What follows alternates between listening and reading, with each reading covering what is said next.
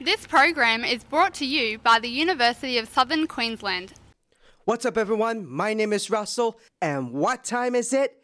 It is Hero Time, in which I'll be bringing you up to date on all the latest in pop culture news for your hearing pleasure. Coming up this week, new movie titles and their release dates from the Marvel Cinematic Universe revealed. Kevin Feige explains why Doctor Strange was written out of Wandavision.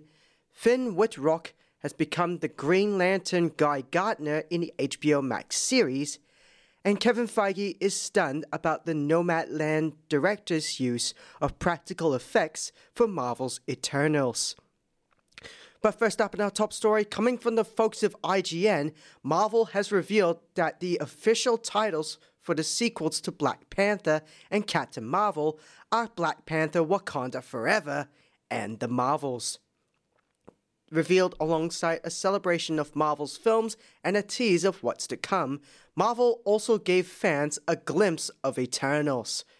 Marvel also highlighted the release dates for its upcoming films, except for Fantastic Four.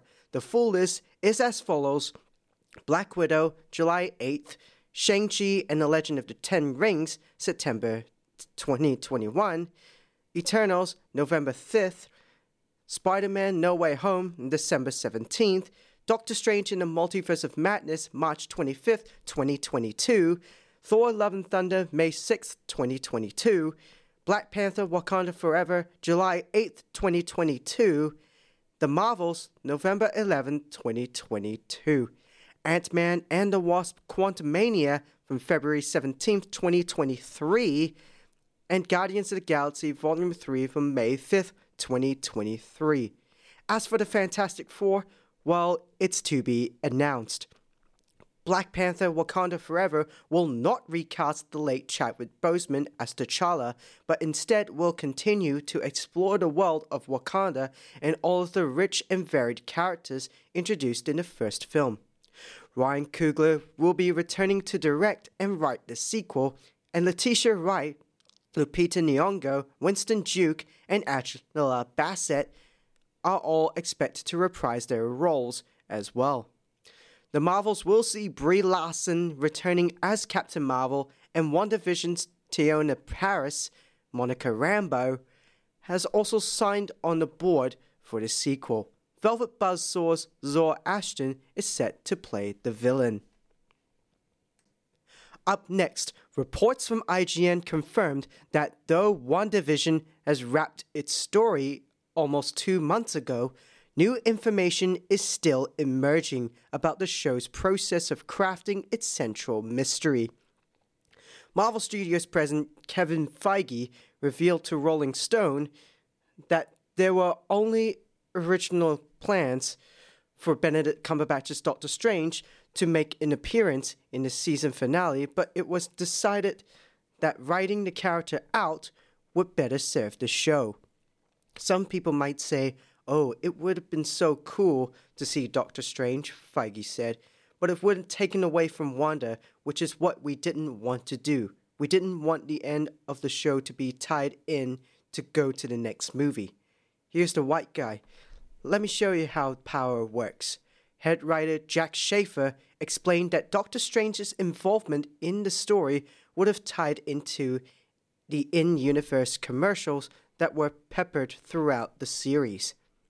The interludes were conceived as messages that Strange was sending to Elizabeth Olsen's Wanda Maximoff. The writers even considered having Cumberbatch to appear in one of the advertisements. Feige also revealed that Strange's removal from WandaVision led to rewrites on Doctor Strange in the Multiverse of Madness. Olsen is set to appear as Wanda Maximoff in the upcoming solo film. Her casting in the Doctor Strange sequel sparked numerous fan theories during WandaVision's run, hypothesizing Strange's potential involvement in the story. As for the prospect of more WandaVision, Marvel has largely shut down the idea, calling it a show you can only do once. Up next, IGN reports that American Horror Story actor Finn Wittrock has been cast as Guy Gardner in the upcoming Green Lantern series at HBO Max.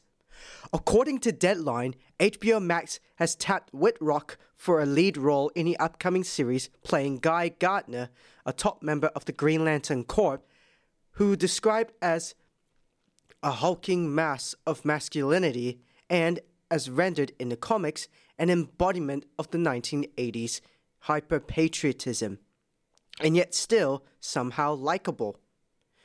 Wittrock is the first actor to be cast in the live-action series based on the DC Comics property. As a character, Gardner is instantly recognizable with his bowl-cut red hair and a fiery temper to match. His first appearance in the pages of the Green Lantern comics was in 1968, but he didn't find his footing as a hot-headed hero until many years later.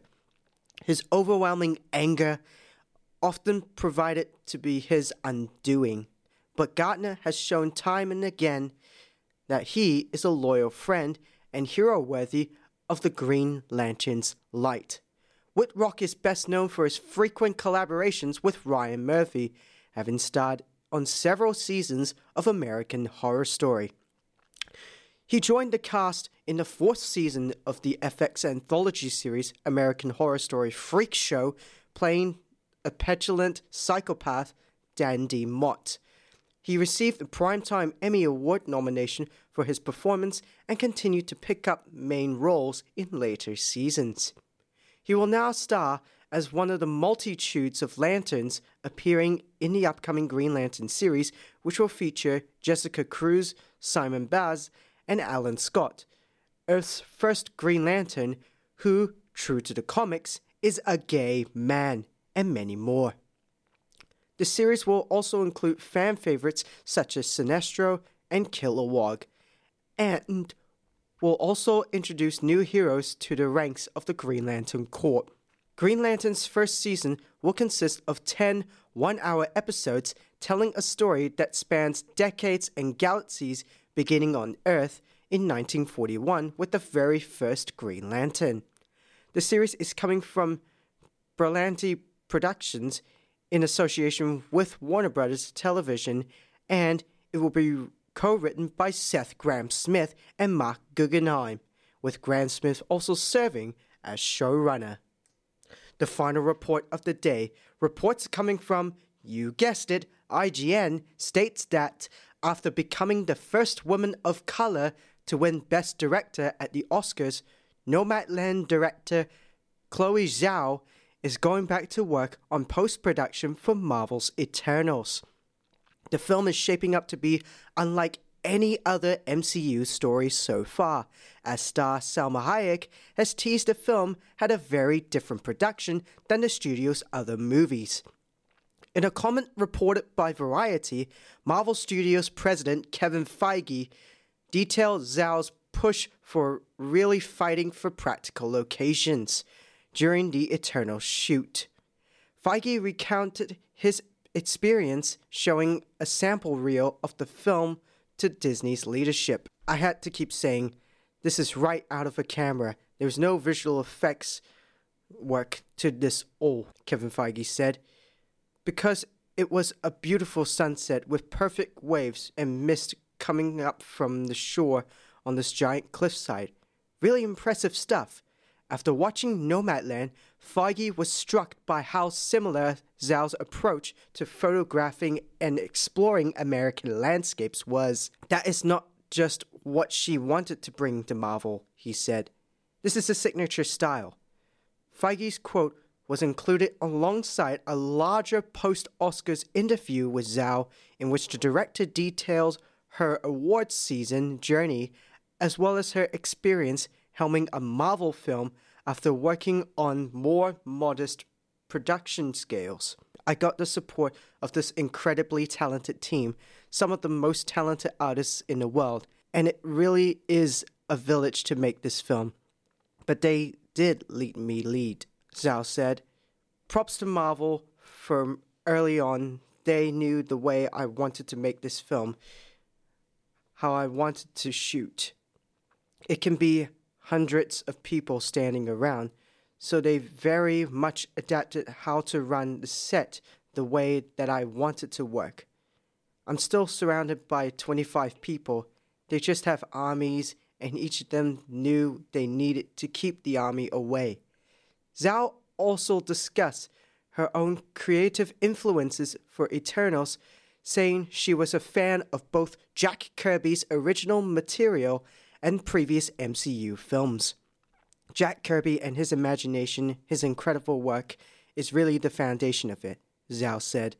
On top of that, there is what Marvel Studios have built, this incredible journey they have going on. And then on top of that is me as a fan of the MCU. And then me as a fan of this genre, but also growing up with sci-fi, manga, and fantasy films, and how we can have this big melting pot and cook up something that may just taste a little bit different. First announced back in 2018, Eternals is part of Phase 4 of the Marvel Cinematic Universe. Zhao reportedly shot the movie with the same rig she used for Nomadland, in part because she wanted to keep the story grounded and experimental.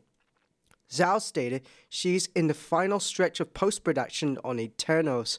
The film was originally set to release in November last year, before the director would finish editing Nomadland, but rescheduling due to COVID-19 allowed the eventual Best Picture winner to release first.